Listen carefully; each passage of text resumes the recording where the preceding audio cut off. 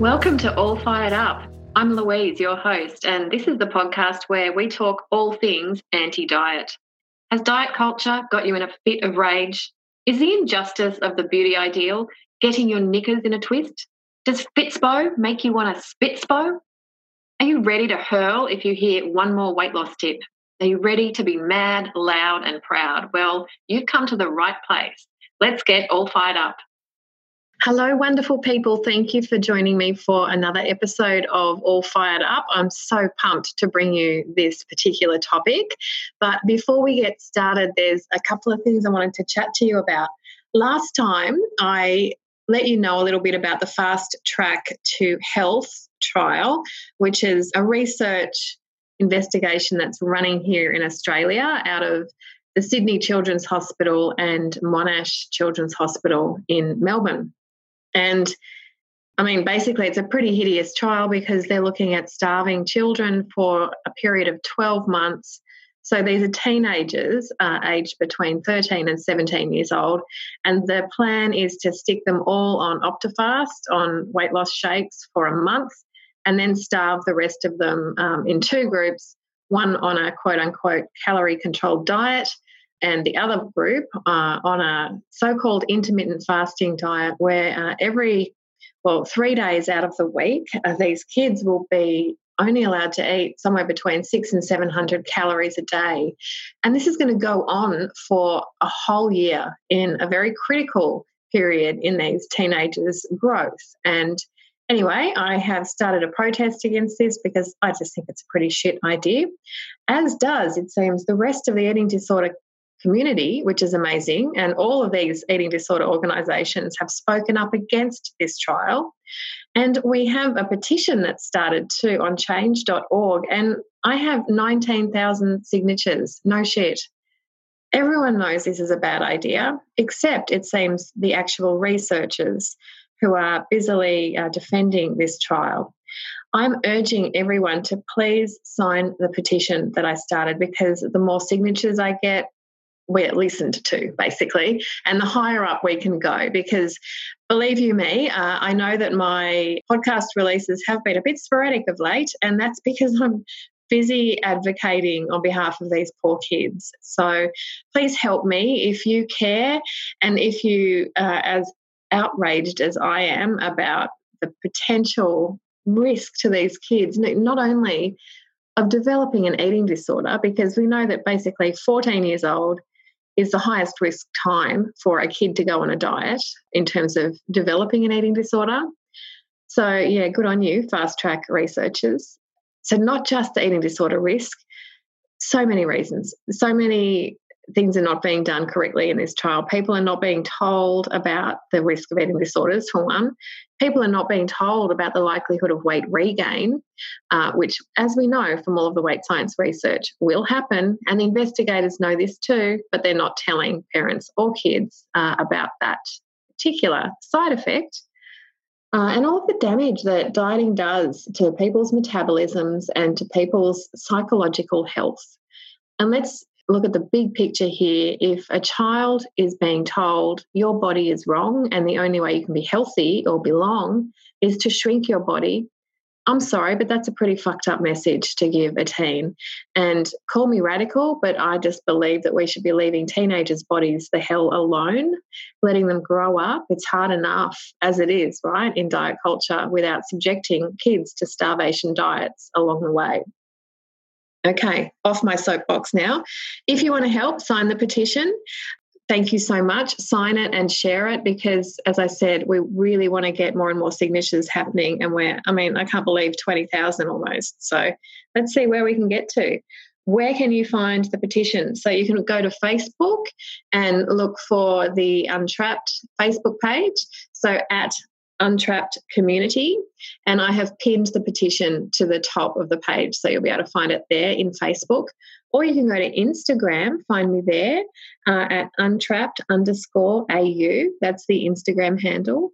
And you can click on the link in the bio and sign the petition there. And I really encourage everyone, if you're signing it, to share it and pass it on because this just has to stop.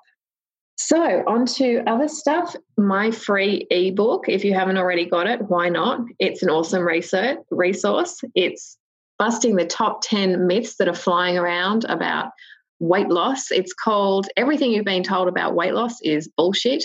I co-wrote it with the wonderful Fiona Willer, the amazing dietitian from Unpacking Weight Science. So this free ebook is a wonderful resource because it's basically showing you all the science on why weight loss dieting sucks, why it's literally a trap designed to get people sucked in, and also presenting research and evidence that there is an alternative way, the anti-diet way, that is just really lovely, effective, non-stigmatizing, and let's face it, downright liberating.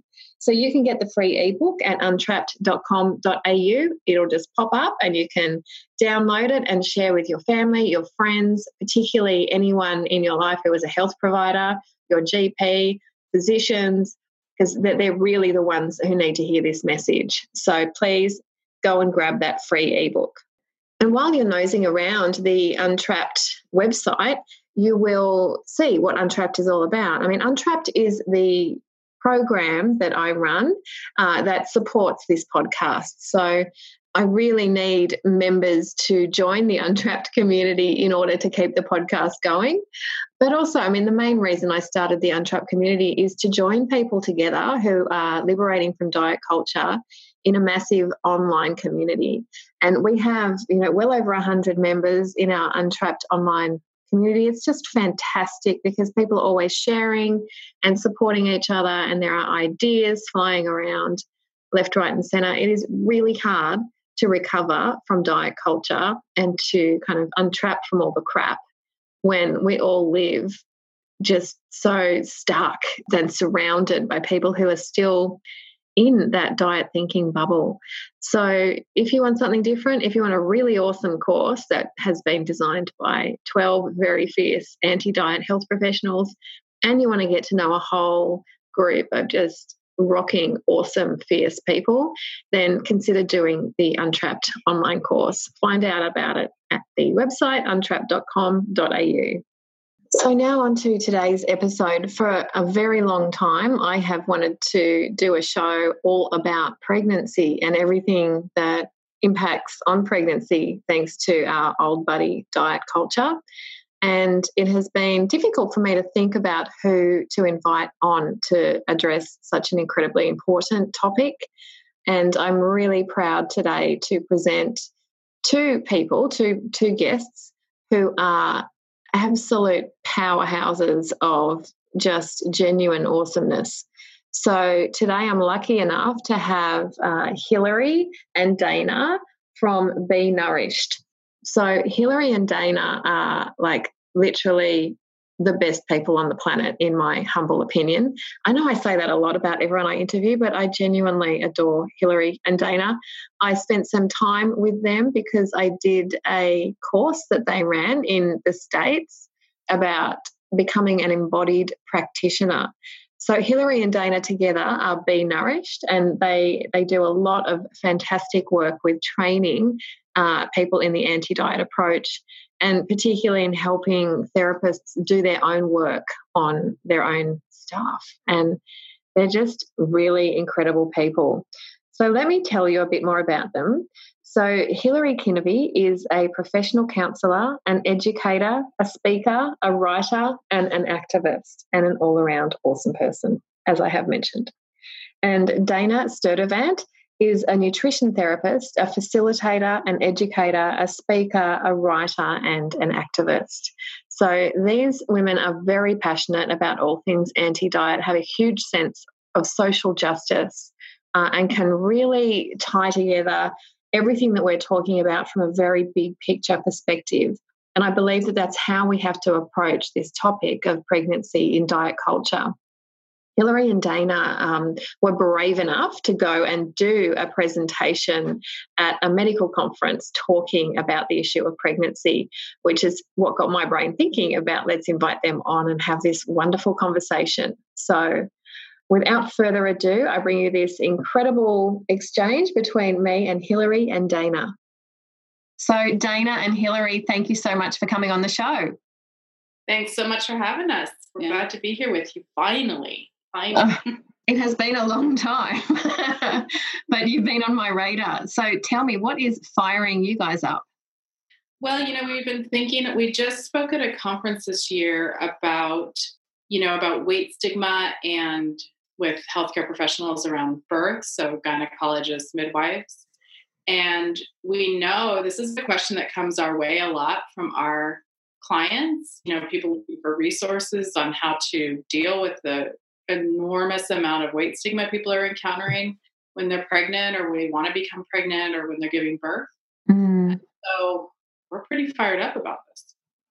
Oh my God, I would have given my left leg to actually be there listening to that presentation at that conference, because I know how fierce you guys are and how needed this kind of discussion is in the area of like maternity and maternity care, pregnancy, birth.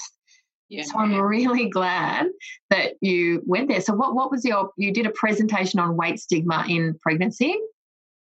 Yeah, we were asked to come to a conference mostly of midwives, and the conference centered around body positivity while addressing risk. And that was and it wasn't quite verbatim the title of the conference, but it was like, how do we be body positive and address risk? And unfortunately, we were the last speakers of the day. And had we been the first speakers of the day, it maybe would have given the audience a lens to view the rest of the day through. Yeah. We were the first people to say weight stigma at the conference. And so it wasn't even a lens that people were viewing things through. It was it sounded like it was more like, how do we be nice to our fat clients, to our fat patients while they're pregnant, and still help them understand that they're at a higher risk, but to do it in a way where we don't shame them. That was kind of the gist, right? Oh my God, that is a mind fuck and a half. Yeah. There's not a lot of examination around how, weight stigma overall is impacting outcomes in health. That's just not making it into, it's not making it into data hardly anywhere. And especially in the literature we looked at when we were preparing to speak at this conference, it's like just not a concept yet. There is some acknowledgement that there's, that weight stigma impacts health, but then it's like they think that in some of this research, they're framing it more like weight stigma causes people to cope in unhealthy ways, and that's the problem, and that leads to more medical risk. And while that may be the case, we know that weight stigma itself is causing harm. Yeah. I think in the US, there's increasing talk about this concept of weathering, particularly around the experiences of Black women and birth, and how it's acknowledging that there's this cumulative effect of insidious trauma, this day-to-day trauma associated with bigotry and oppression that impacts health. And that's got nothing to do with how people cope with it necessarily. It has everything to do with what it's like to experience chronic stigma and chronic stress and how that impacts our health. Folks read about that more. They can Google weathering, but they can also read like Serena Williams' story about her birth. I think she was a documentary she made this year, that 4-part series she made. Yeah, it was an HBO documentary. The name is escaping me. But I think it was Serena, actually. It was great. Serena. It was good. So I'm hastily scribbling down to definitely watch that show with Serena. And I will also put a link in the show notes so everybody can go and watch it, because it's so true. It's a cumulative impact of all of this kind of stigma and bias, and it's intersecting not just with size but with race and gender. And what it sounds like you're saying with weathering is that it just sort of all piles on top of women at really vulnerable points in their life, like pregnancy and birth, and that's really difficult. Yeah. I think particularly with this concept of weathering, it's really important to note that among Black women who are having these really horrific birth experiences in the United States, it's happening across socioeconomic statuses. So even women with, a high high access to resources. And what we're seeing is that they really aren't being taken seriously when they're reporting their symptoms. And so there's a lot of kind of medical neglect that's contributing to this. Oh, gosh. Well, Serena nearly died, right? Yes. Yeah. And she was asking for help, and it did not come as quickly as was needed when she was in the hospital. So, yeah, so it's kind of this disregard for, the voices of Black women. It's not believing Black women. It's this very sick idea that Black women can tolerate pain more, or maybe seeking attention in some way. It's really, really insidious. And as I'm talking about this, I'm thinking about how unethical, how it should be malpractice that we aren't researching the impact of stigma and oppression on people's lives, and assuming that that is what is contributing to, difficult birth outcomes. Yeah, the birth outcomes, and what we refer to as health or physical health overall. It's really, really sick at this point.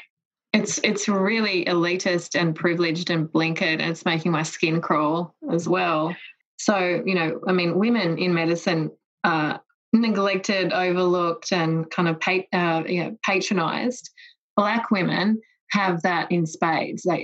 I'll see that oppression and I'll raise it, to 50 times the level. And, what you're saying about this strange idea that Black women feel less pain, that goes all the way back to the roots of gynaecology and how because before we started recording, you were telling me about that, and that highlights just how racist this is. Yes. Yeah. There was a huge, racism and the way we view whose bodies are believed and acceptable and included underscores all of this.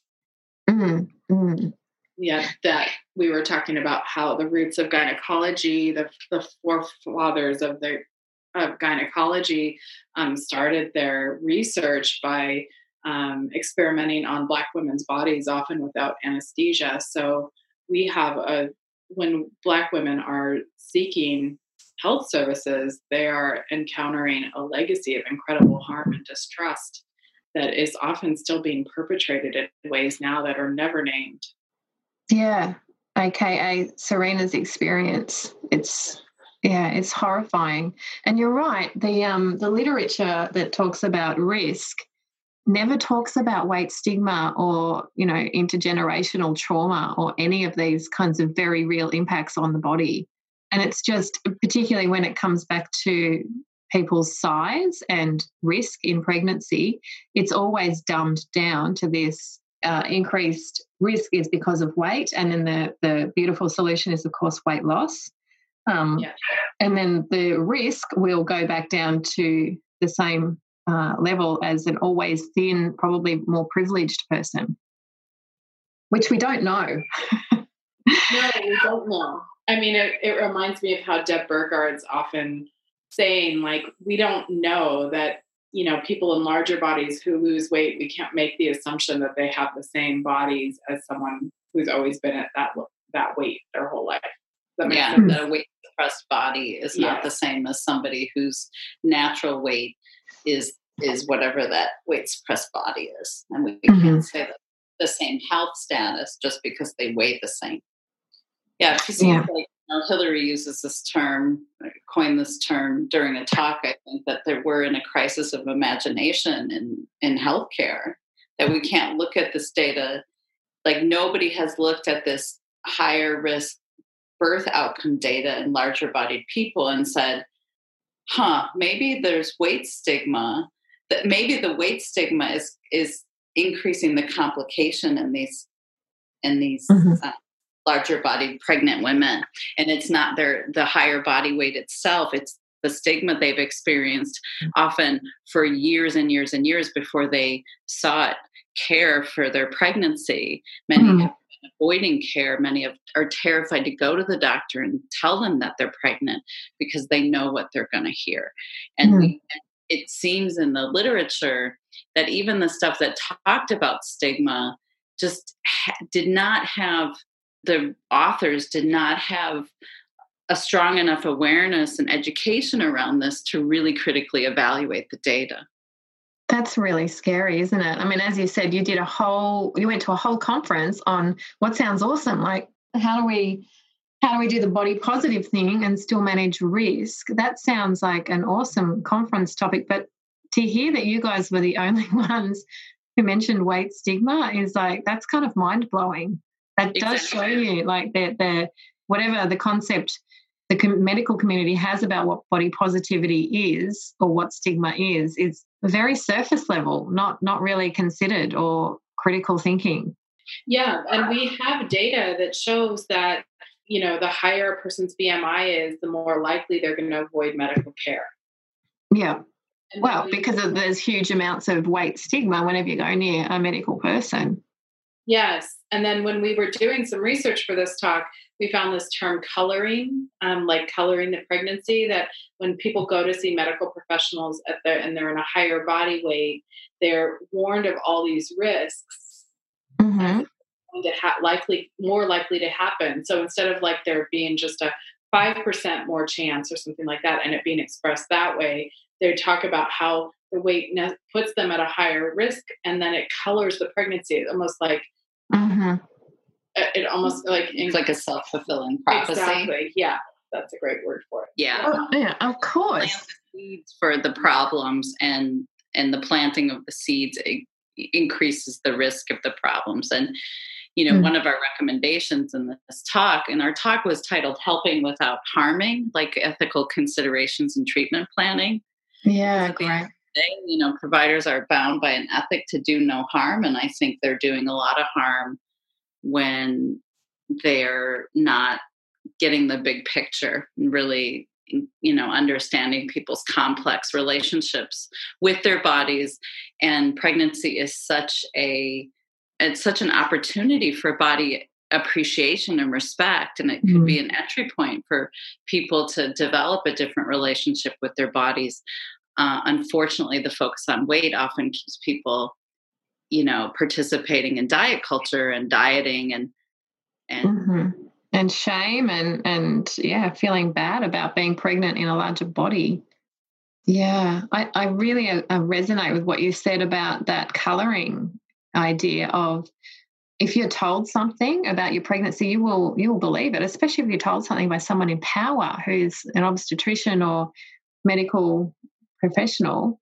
Yeah. And how do we, enter this supportive relationship from a strength-based perspective and the belief that this person can have a healthy pregnancy and outcome. Yeah. And that there's larger body people doing this all the time, having, healthy pregnancies and successful vaginal births. And, and that's another thing in the data point is we don't know if higher weight women have more C-sections because of the physician's weight bias or do they have higher because of the weight, they're so scared of something happening that they often just will do a cesarean section. Yeah, you don't see that data. You do see that there's higher rates of Caesars as BMI increases, but you don't hear the story. You don't hear, well, this was an emergency, or or this was just something that this woman was told from the very beginning, that you are a quote unquote high risk pregnancy. We're going to do a cesarean. I was reading a Huffington Post article before we started recording, where one woman was told that her vagina was too fat to give birth. Like, how can that be possible? That doesn't make any sense. But if you're told this, well, but most vaginas know how to open. If someone says to them, your body knows what to do and we're going to trust your body, but we don't do that at all with fat women. No. So she probably did have a cesarean. She's part of that statistic that sells the story that this is not possible. It's only not possible if we've got the blinkers on. Yeah, and if we if the data's been skewed to make it look like there's a higher risk because physicians are uncomfortable and untrusting of people's bodies. Yeah, absolutely. I think this is kind of the midwifery model, is to say, wait a minute, let's not make birth an emergency, right? Let's assume that the majority of women's bodies are capable of giving birth how the woman wants and chooses to give birth. And let's center that as the primary, as the experience the majority of women will have. And Mm-hmm. if we don't, we will have other options for.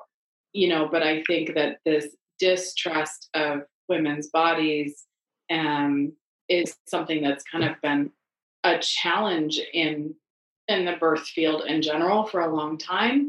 And then when we look at how it trickles down to fat women in particular, it's like they just get pushed to the margins immediately.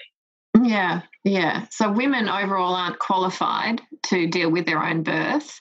But yeah, if you're a big woman or, if you're a big woman of colour, then, you're absolutely marginalised. Yeah. Yeah. I mean, it's about what we think about, all the misconceptions we have about fat people in general, that somehow they're not tending to their own care or lazy, or that their fatness is a product of something that they're doing wrong. And if people are doing that much wrong, then they certainly can't be also trusted with this.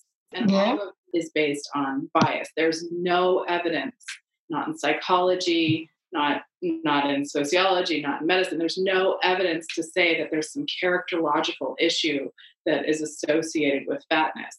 And yet we keep returning to it in the medical field in a way that then we use it in a way to protect our own asses because of liability. And the whole thing is so insidious and disgusting. Yeah, and so self-fulfilling. There's an Australian study just released about Australian maternity care providers, and it found that they perceived that quote-unquote overweight or obese women are worse at self-management than thin women who are pregnant, and that they have worse attitudes towards caring for them in their pregnancies. So this, and this is recent Australian research, this is a real thing. It's a real problem.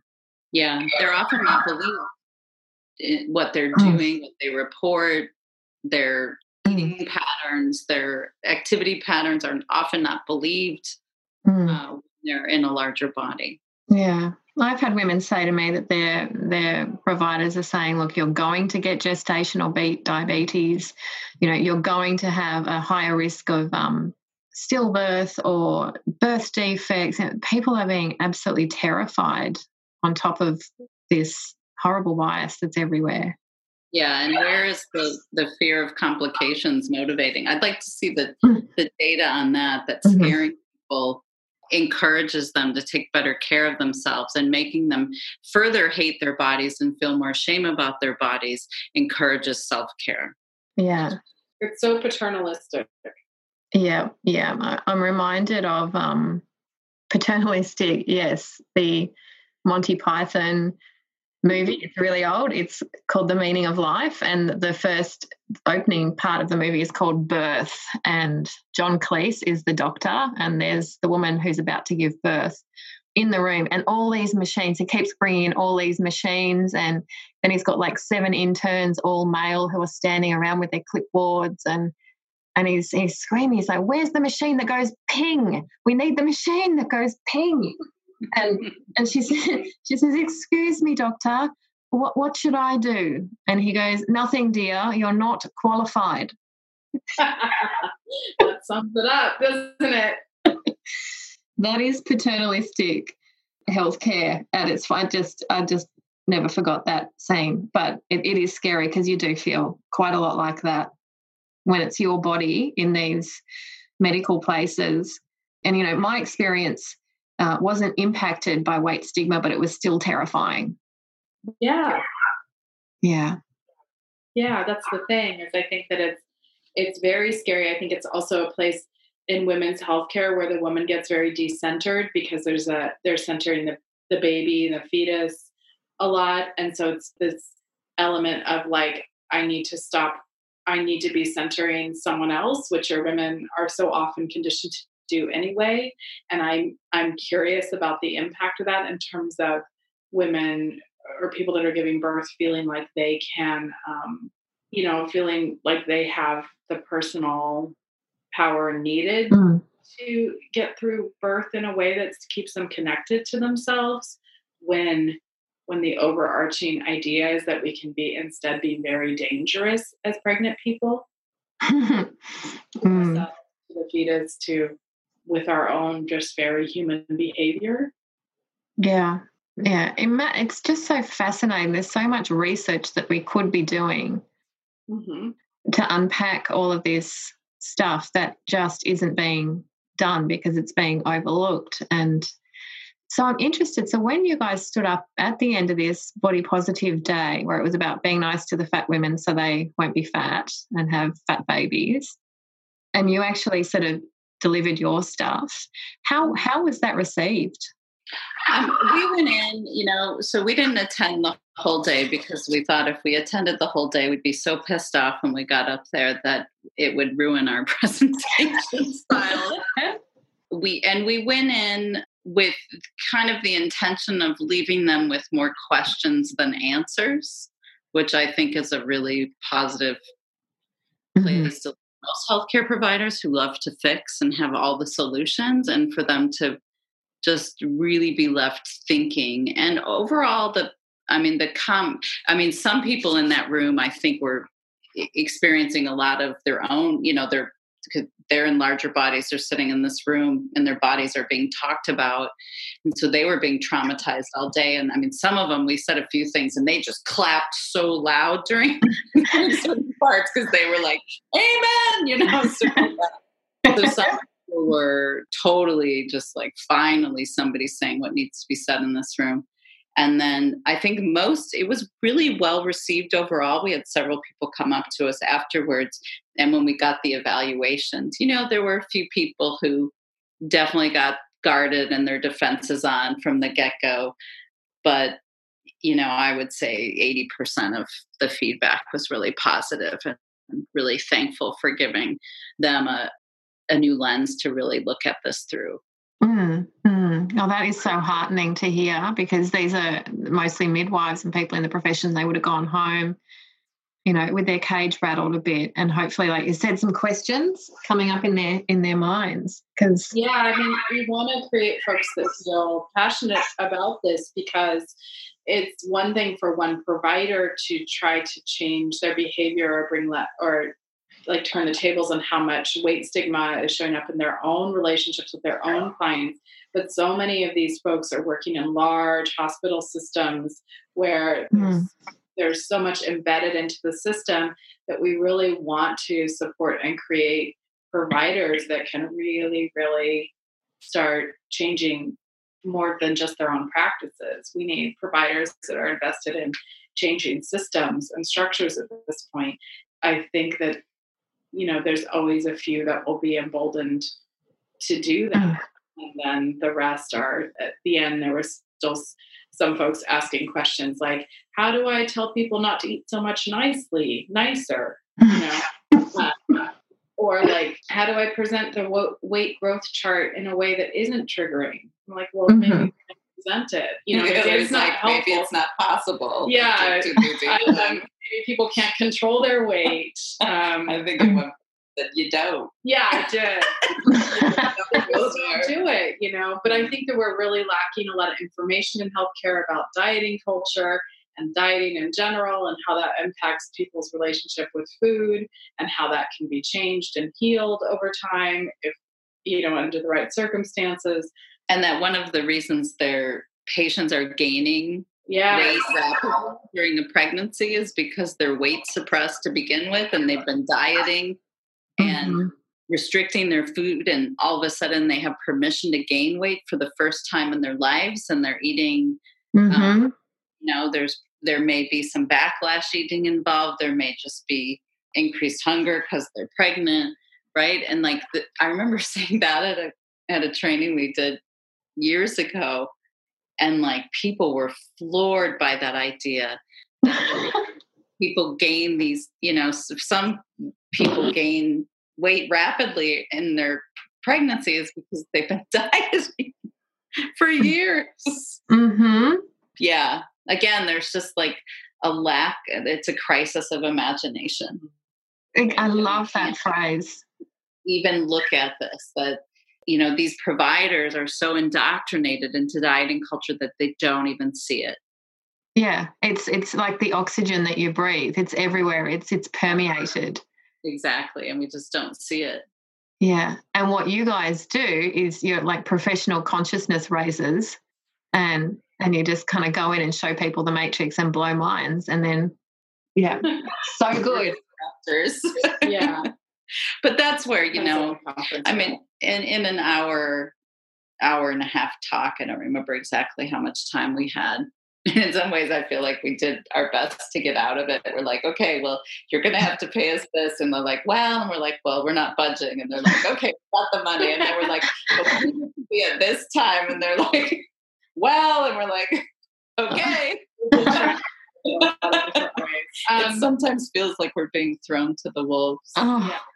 Look, it would be. Unfair, but it's probably unfair, but that's how it feels because we know how radical what we advocate for is, and we really own that up front in our talks oftentimes. Like, we're here to offer a different perspective, and it's probably going to be pretty different for some of you. And and again, I think, always is like we just wanted to leave them with more questions than answers so that they can stay curious.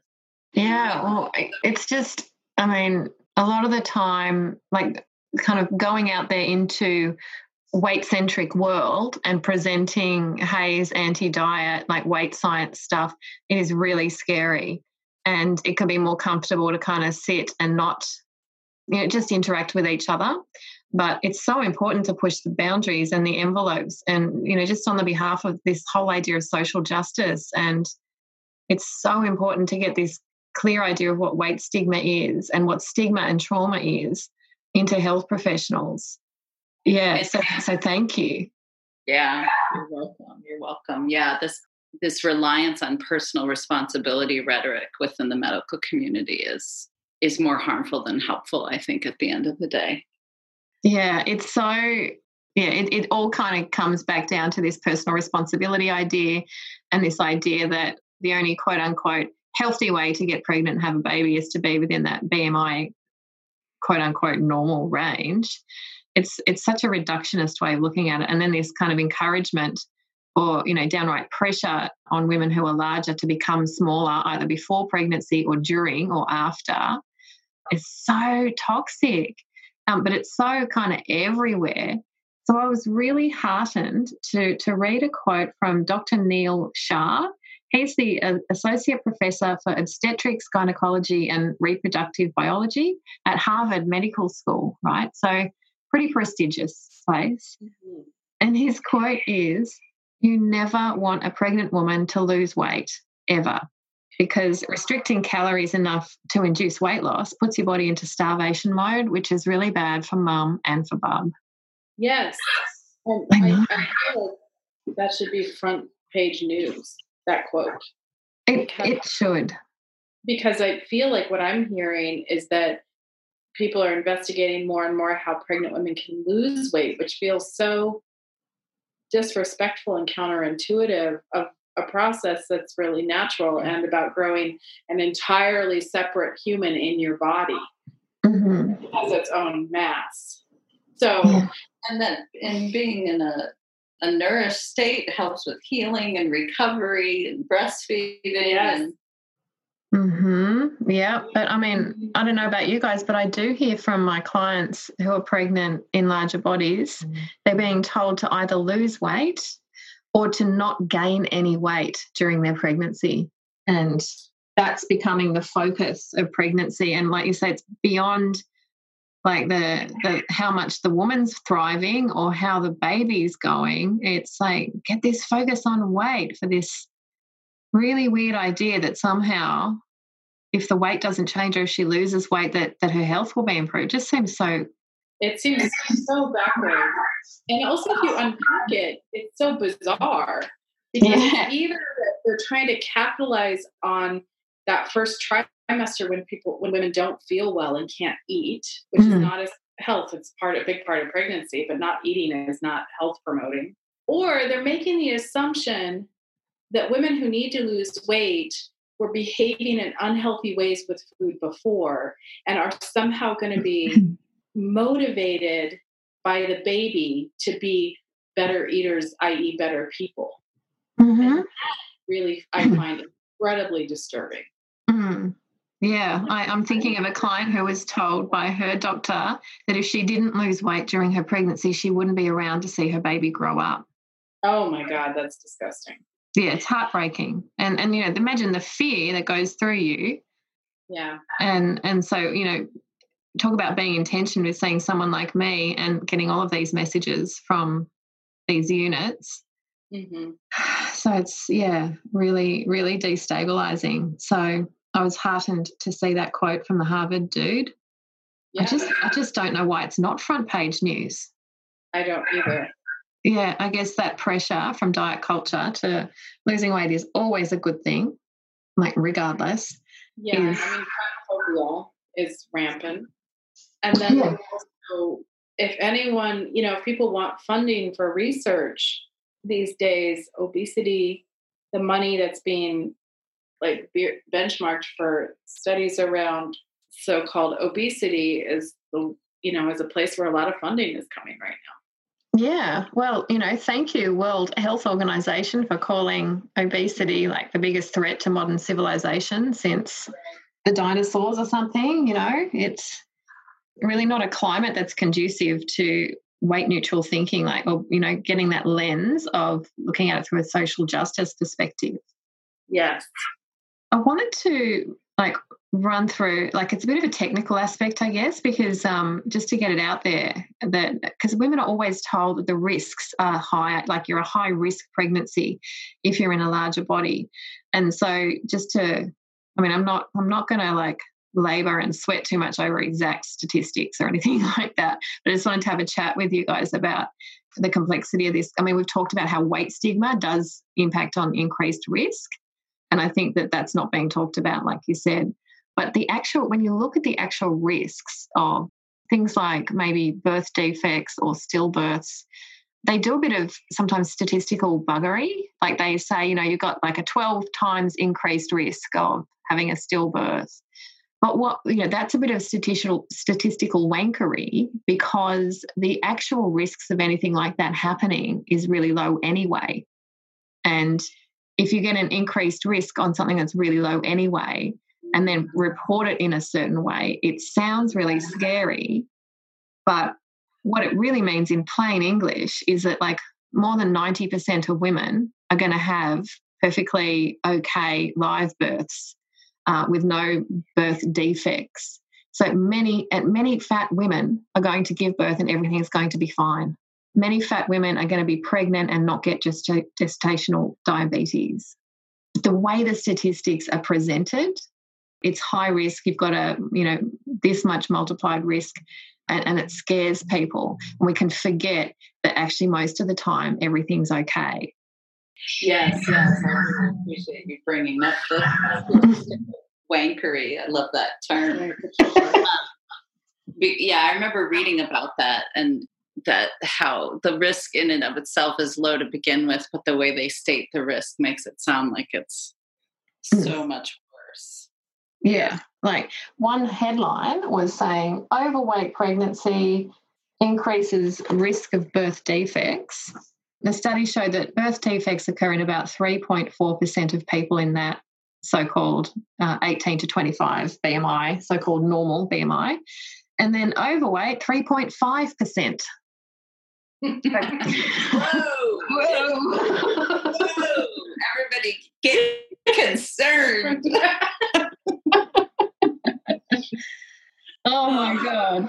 Wankers. Absolute wankers. Trolling for a headline. And it did divide into I hate these terms, but obese class 1, obese class 2, obese class 3. And it did go up, right? But I'm talking from 3.4% in normal weight BMI people to, at the very highest, obese class 3, which I think is BMI 45 and above, I think. Or it could even be 50 and above, I'm not sure. But 4.7%. So we're talking about an actual increase in risk of 1.3% from the smallest people to the biggest people on the planet. 1.3%. Yeah. And that's a large percentage of people that present themselves as pregnant shittier because of that. Uh-huh. And so, but even with this like really shitty finding, the article concludes by saying efforts should be encouraged to reduce adiposity in those with BMI above normal range. Are you kidding? We're obsessed. So we want to harm people to reduce their risk by 1.5%. That's the thing. We are more concerned about these statistical interpretations and what they might mean instead of how we're interacting with the person sitting directly in front of us that's coming for us to support them in their pregnancy. Mm-hmm. Yeah. We are more likely to pay attention to our fears and what we've been told to be afraid of as providers than centering the relationship with that person that's sitting in front of you as an individual with an individual experience and a very specific body story that's just theirs and a very, very, individual lived experience. Yeah, it's not even there. This is the opposite of patient-centered care. This is like this paper literally says if a person fits into a slightly higher risk category, make them not exist anymore. And that's weird. Yeah. Yeah, make them not exist anymore. Rather than, you know what, globally, we're all getting bigger and more pregnant women are getting larger and being larger when they give birth. And so let's look after them. But that seems, how come that's radical? I don't understand. Right. I keep thinking this, so I'm going to say it. I just keep thinking about malpractice litigation and how I'm curious about like countries where they don't have such a litigious society. Are the physicians as pathologizing as in countries that aren't as litigious? Because not everyone lives in a litigious society, but we know in America particularly that, doctors pay big bucks for malpractice insurance and like having your care. And I'm sure most providers wouldn't say it. They would say it's about healthy outcomes and our patients not dying. And yet at the end of the day, I think it's about not being sued. Yeah. I do think that definitely comes into it. And it's about in the hospitals as well, not being sued. Yeah, it's more, we're calling a lot of this stuff ethics, and it's not ethics. It's risk management. And it's refusing to run the risks. Yeah. Yeah, even though hospitals, by definition, are supposed to be like places you go when you're feeling risky, like maybe bleeding to death or having a heart attack. Yeah, kind of the name of the game in a hospital. Here in Australia, a lot of people live, rural and remote. It's a big country with big distances and not as densely populated as the US. And women who are above a certain BMI and who are pregnant are being told, are being refused care, like refused to give birth at the local hospitals and flown to the cities to give birth because they're being told that they're too high risk to go ahead with a birth in their hometown. And yet, like, women are told that they shouldn't fly after a certain point in their pregnancy, but they're willing to put them on planes and risk that over having a vaginal birth or a caesarian section in a hospital locally. because they're looking at their fat bodies and saying, I see your body and thus I see risk. It's just a really horrible system, isn't it? It just reinforces shame. And I know more than one client who is too afraid to get pregnant and be placed in that dreaded category and face all of the shame of being when you think about it, it's a small town and you're being faced with this shame of leaving the town because your body's too big and dangerous. Yeah, being to a bigger city for your birth. This is happening to Indigenous people in particular, and that just the importance of community and family when you give birth. Yeah. Culture and tradition and, choice. Yeah. So much for choice. And body autonomy. Right. I thought this whole pregnancy thing was supposed to be about choice.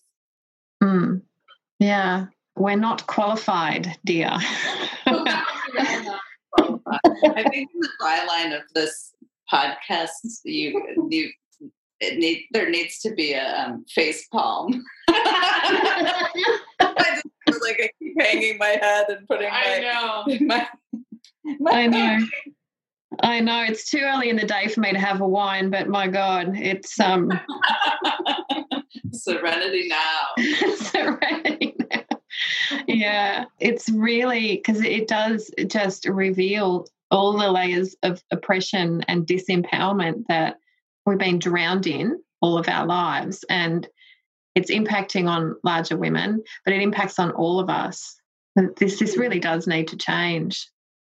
Yeah, I'm concerned about this overall effect of women having now to fear, seeking support and when they're pregnant. I'm really concerned about how this continues to. I don't know. I guess it just continues the same cycle of not having any access to power around our bodies. Yeah. And then when we do come to the attention of statistics, it looks bad, because it kind of is. So what can we do if people are listening to this who are in larger bodies, who are looking to get pregnant, or who are pregnant and are suffering from some really shitty John Cleese style healthcare? What can we do? Yeah, I mean, I think the more we've internalized weight stigma, the less likely a person is to advocate for themselves and their access to respectful care free of weight bias and stigma. So if you're listening, is to know that society is messed up and your body is not. Our medical providers have been given a biased education and are often participating in diet culture and have internalized their own fat phobia that they're dealing with when they show up, when people show up in their offices. And this is a systemic problem. This is not about your body. That's the first thing I would say. That's beautiful. Body, that your body can carry a pregnancy, that people in all kinds of bodies carry healthy babies to term, have good birth outcomes, and that your belief in your ability to have a healthy pregnancy and birth is part of what helps you have a healthy pregnancy and birth, and that finding a provider that really believes in your body's ability. If I realize some people may not have access to that in small communities. Yeah. If one doctor can't hold that for you, maybe seeing if somebody else can. What are your thoughts? I'm thinking about someone who lives in Portland here with us named Shiloh George, who is an activist, an advocate around body sovereignty, and how Shiloh brings in a statement to new practitioners that say what her boundaries are and what she expects, really in a very straightforward way. And that might be something to consider, and that if the doctor can't agree to your boundaries, and some of the boundaries might be, I've dieted and had disordered eating, and if you give me nutrition information, it may be very triggering for me and cause worse outcomes than me just continuing to eat how I eat. Or ask permission before you talk to me about nutrition, or I don't want to be weighed, and if you must weigh me, it needs to be a blind weight, and it better not show up on any paperwork you give me either. I love that. Yeah. And that we, instead of waiting for this information to trickle down to healthcare providers, I think right now we're in a stage where we have to start saying what our boundaries and limits are, and that is a way of claiming our power and our body sovereignty, and even when we're interacting in medical systems. I've learned a lot from Shiloh around her own self-advocacy, and I think that can have a big impact. That's huge. Yeah. If we just come in and say what our boundaries are, if the doctor can't handle it, then you have a lot of information about what's on. be able to be a provider you can use. Yeah. As soon as we put our bodies, in the treatment room with a provider, we need to make sure as far as we can, as much as we can, that we're safe. Yeah. And that we feel like the person hears us and that we can be empowered and not disempowered in that moment. Yes. Yeah. Yes. And it feels important to say that if you do have a complication, that it doesn't mean that you're a bad person or you're a bad mother. No. Complications happen, and there's things we can do to be proactive, and they still happen. Yep. The best we can. I'm really glad you brought that one up, actually. If you do have a complication, particularly the gestational diabetes thing, like I guess it is more common. Again, not hugely common. More than 90% of women in larger bodies won't get gestational diabetes. But if you do, you don't have to go on a diet. You don't have to immediately do the restricting kind of thing. Find a non-diet health provider who can help you with gestational diabetes care and, the blend of the intuitive eating with diabetes stuff. Like Megret Fletcher does some amazing stuff. Yeah. I'm also going to put up a link to a wonderful Facebook group that I found, which is pregnancy support for people in larger bodies, it looks like it's full of activists. And, women, sharing their stories of putting up boundaries with healthcare providers and having wins. And you can obviously, then network and find people that might be able to help you if your provider's just not getting it. Yes. Yeah.